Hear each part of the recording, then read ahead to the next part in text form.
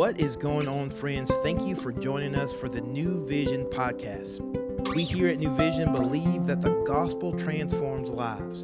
So we're going to take an opportunity to open up God's word and see what he has to say so that we can take the best next step to become more like Jesus.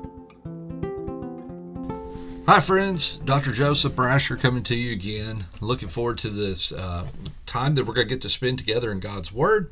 And we are on day 38, and we are in 2 Samuel chapter 21. And we're going to be reading out the New International Version. And it's like what I did yesterday. I'm going to be giving you some comments as we go along through the scripture just to help us follow along with what's happening in these stories. And so here we go. We're going to read a little bit, beginning in verse 1. During the reign of David, there was a famine for 3 successive years. So David sought the face of the Lord. The Lord said, "It is on account of Saul and his blood-stained house. It is because he put the Gibeonites to death." So we stop here for a second, kind of get a context of what's happening. Is that David could see that that there was this famine that was happening. Year 1 had gone through. Okay, we're starting to realize there's an issue here. Year 2, oh no, okay, we're still got some problems. And then it hits year 3. And he's like, oh man, right? And so David could see that the problem that he faced was, it required some more in-depth searching of, what's really happening behind this? Is there something? Are we going through a time of God's testing in this? And so we have to understand God sometimes, he will continue to show us areas in our lives that need to be dealt with. It's like the whole saying of that, sometimes we want to try and just clean out the spider webs whenever really we need to kill the spider. And I think that's even a book that's out there right now. It's called Kill the Spider. But it just shows us of how sometimes we can just try to make everything look like it's okay whenever really there's a deeper issue that's happening that we need to deal with. And that's what God is going to show through this account of what's happening in 2 Samuel 21. So let's go on to read verse 2. The king, this is David, summoned the Gibeonites and spoke to them. Now the Gibeonites were not a part of Israel, but were survivors of the Amorites. The Israelites had sworn to spare them, but Saul in his zeal for Israel and Judah had tried to annihilate them. David asked the Gibeonites, "What shall I do for you? How shall I make atonement so that you will bless the Lord's inheritance?" If you go back to Joshua chapter 9, Israel had made an oath to Gibeah to watch over them and not to kill them. This was a treaty that they entered into. But Saul broke that oath as king when he tried to kill them. He tried to remove them. They had survivors. And this was a time for David to come along and to try to make this right of what Saul had done. We have to remember, God expects us to keep our promises when we make them in his name. And so this was something that was going to continue on. And so David sought to bring about this process of restoration. And think about this. This was even for something that he didn't do. I think about that as sometimes I remember growing up, whenever I would get into trouble. And I remember one time, and I will never forget the moment that this happened, whenever my dad came to school with me. It was something small, and yet I could see as well my dad's just frustration, his embarrassment in that moment of how he was apologizing for the actions that I did. And I will never forget that. And that's left a mark on me.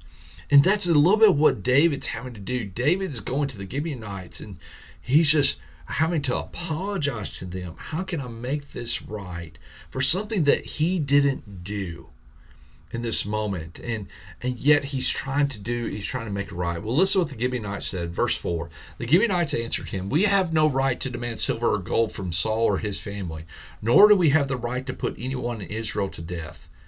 "What do you want me to do for you?" David asked. Just say it. They answered the king, "As for the man who destroyed us and plotted against us, so that we may have been decimated and have no place anywhere in Israel, let 7 of his male descendants be given to us to be killed, and their bodies exposed before the Lord at Gibeah of Saul, the Lord's chosen one." So the king said, "I will give them to you." Verse 7, the king spared Mephibosheth, son of Jonathan, the son of Saul, because of the oath before the Lord between David and Jonathan, son of Saul. But the king took Armani and Mephibosheth, a different one, okay, the two sons of Aja's daughter, Rizpah, whom she had borne to Saul, together with the 5 sons of Saul's daughter Merab, whom she had borne to Adriel, son of Barzillai, the Mahalathite. He handed them over to the Gibeonites, who killed them and exposed their bodies on a hill before the Lord. All 7 of them fell together. They were put to death during the first days of the harvest, just as the barley harvest was beginning. I think it's interesting in this that we see David, he showed his promise remain to Mephibosheth, right? Mephibosheth, back in 2 Samuel chapter 9, we see this unlikely grace that was shown to him. And from that moment, he was going to be treated as a son. Now, David could have handed Mephibosheth over, but this was a chance for him to fulfill his word, right? He had made an oath, and he was not going to let this fall. Now, understand as well, this was not a time that we see that the advocating for death to occur.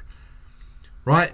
Rather, what a lot of commentators agree in this is that they were handed over because these were not only direct descendants of Saul, but they actually benefited from the death of the Gibeonites.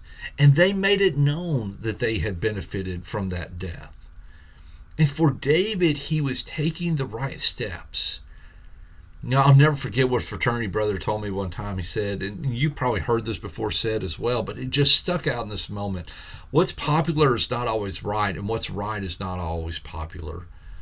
For David, he was having to take these steps in order to bring about restoration, to make things right. It may not have been popular, but it was the right steps for him to take in this time to fulfill this oath. Now we have something that's interesting that happens after this, is that Rizpah, verse 10, daughter of Aja, she took sackcloth and spread it out for herself on a rock. From the beginning of the harvest till the rain poured down from the heavens on the bodies, she did not let the birds touch them by day or the wild animals by night. When David was told what Aja's daughter Rizpah, Saul's concubine, had done, he went and took the bones of Saul and his son Jonathan from the citizens of Jabesh Gilead. They had stolen the bodies from the public square of Bethshan, where the Philistines had hung them after they struck Saul down on Gilboa. David brought the bones of Saul and his son Jonathan from there, and the bones of those who had been killed and exposed were gathering up. They buried the bones of Saul and his son Jonathan in the tomb of Saul's father Kish at Zelah in Benjamin, and did everything the king commanded. After that, God answered their prayer in behalf of the land. So what happened? Well, David, he saw that Rizpah was making a scene about what David had done, and David saw, here's a moment really to give a proper burial, yes, but he wasn't going to let them be the memorial. He was not going to let their death be something that was going to stand out. Instead, David said, okay, it's done, it's paid for, this has happened, yes, but let's bury them, let's put them in the place, in the rightful place for them to be buried. And that's what he did. And so he did, he took the bodies, he gave them burial, and we see this was the satisfaction of rooting out the problem and providing true restoration. The action was done, it was completed in this moment. And then we continue on verse 15. Once again, there was a battle between the Philistines and Israel. And David went down with his men to fight against the Philistines, and he became exhausted. And Ishbi-Benob, one of the descendants of Rapha, whose bronze spearhead weighed 300 shekels, and who was armed with a new sword, said he would kill David.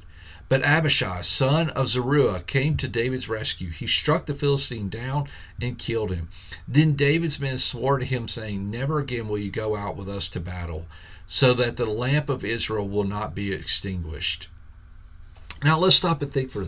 Not only did we see from this time that David restored the relationship, but now we see as well David is wanting to go back out to battle. If you remember back in 2 Samuel chapter 11, right, he learned the lesson because whenever he should have been in battle, he was not. And we see the whole implications of what happened from there in that moment. But here we see David is wanting to go back out to battle, right? He was not going to let this happen again. He's trying to leave a legacy of what's happening. And we see that it's not only that he's leaving a legacy, but he's wanting to also be an example of how I'm trying to make things right as much as possible. And of course, he's older, he's exhausted in this. We're going to talk a little bit more about that. But listen to what it says, verse 18. In the course of time, there was another battle with the Philistines at Gob. At that time, Sibbecai, the Hushathite, killed Saph, one of the descendants of Rapha. And another battle with the Philistines at Gob. Elihan, son of Jair, the Bethlehemite, killed the brother of Goliath, the Gittite, who had a spear with a shaft like a weaver's rod. Verse 20, and still another battle which took place at Gath. There was a huge man with 6 fingers on his hand and 6 toes on his foot, 24 in all. He was also descended from Rapha. When he taunted Israel, Jonathan, son of Shimeah, David's brother, killed him. These 4 were descendants of Rapha and Gath, and they fell at the hands of David and his men. So there were more giants that were faced in this. And notice how it's not David that's facing them. Instead, it's the men that follow David. You see, there reaches this moment in our life when we have to remember the battle changes. For David, the battle transitioned from one of guarding the hearts of the people physically to where it now began he wanted to guard his legacy.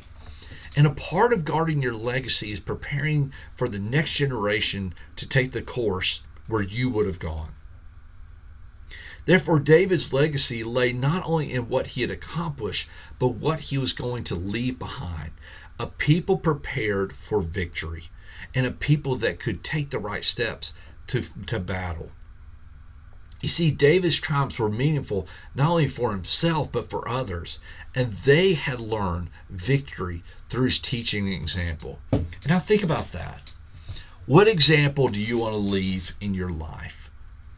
Do you have maybe some things that are sitting out there, some relationships that are sitting out there that are unmended? Right? What kind of legacy are you wanting to leave with them? Right? Are you willing to go and make the sacrifices that need to be made in order to bring a relationship back together? And you may say, well, it's not my fault. Still, go and leave a legacy that sought restoration as much as possible. And then also leave a legacy of where you're sharing and showing how to go walk through the battles. You know, you're going to go through some spiritual battles. You're going to go through some emotional battles in your life.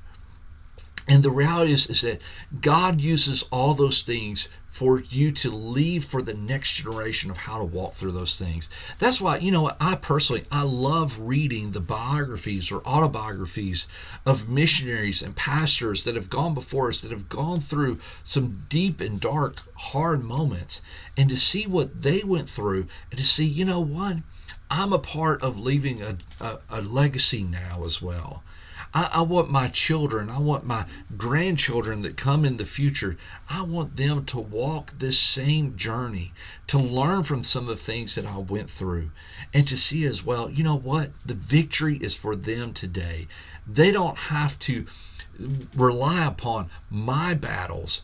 Instead, they're going to be facing their own struggles. They're going to be facing their own battles, but they will be able to see as well, hey, I can walk this out for the glory of God in my own battle as well. And then all they're going to do is just continue to leave a legacy. You see, guys, we think about what we're doing today, and when we think about what we're doing today, we see the impact that it'll have for the future. What kind of legacy are we leaving? Are we leaving one that's going to leave things broken? Or are we leaving one that's going to bring about restoration and prepare for the next generation that comes behind us? That is the kind of legacy that we want to have. So God bless you guys. I look forward to connecting with you on the next podcast as we're continuing to walk through God's Word. Thank you so much for listening and just walking this out together. And I look forward to just hearing from some of you of what are maybe some insights that you've gained as well through the podcast. Look forward to talking to you soon. God bless you guys. Thank you for joining us today for the New Vision podcast. We hope that you have heard a word from the Lord and that you can better walk today in light of God's word. To find out more information about New Vision, we would love for you to follow us on Instagram at New Vision Life or look us up online at newvisionlife.com. And as always, we look forward to seeing you tomorrow.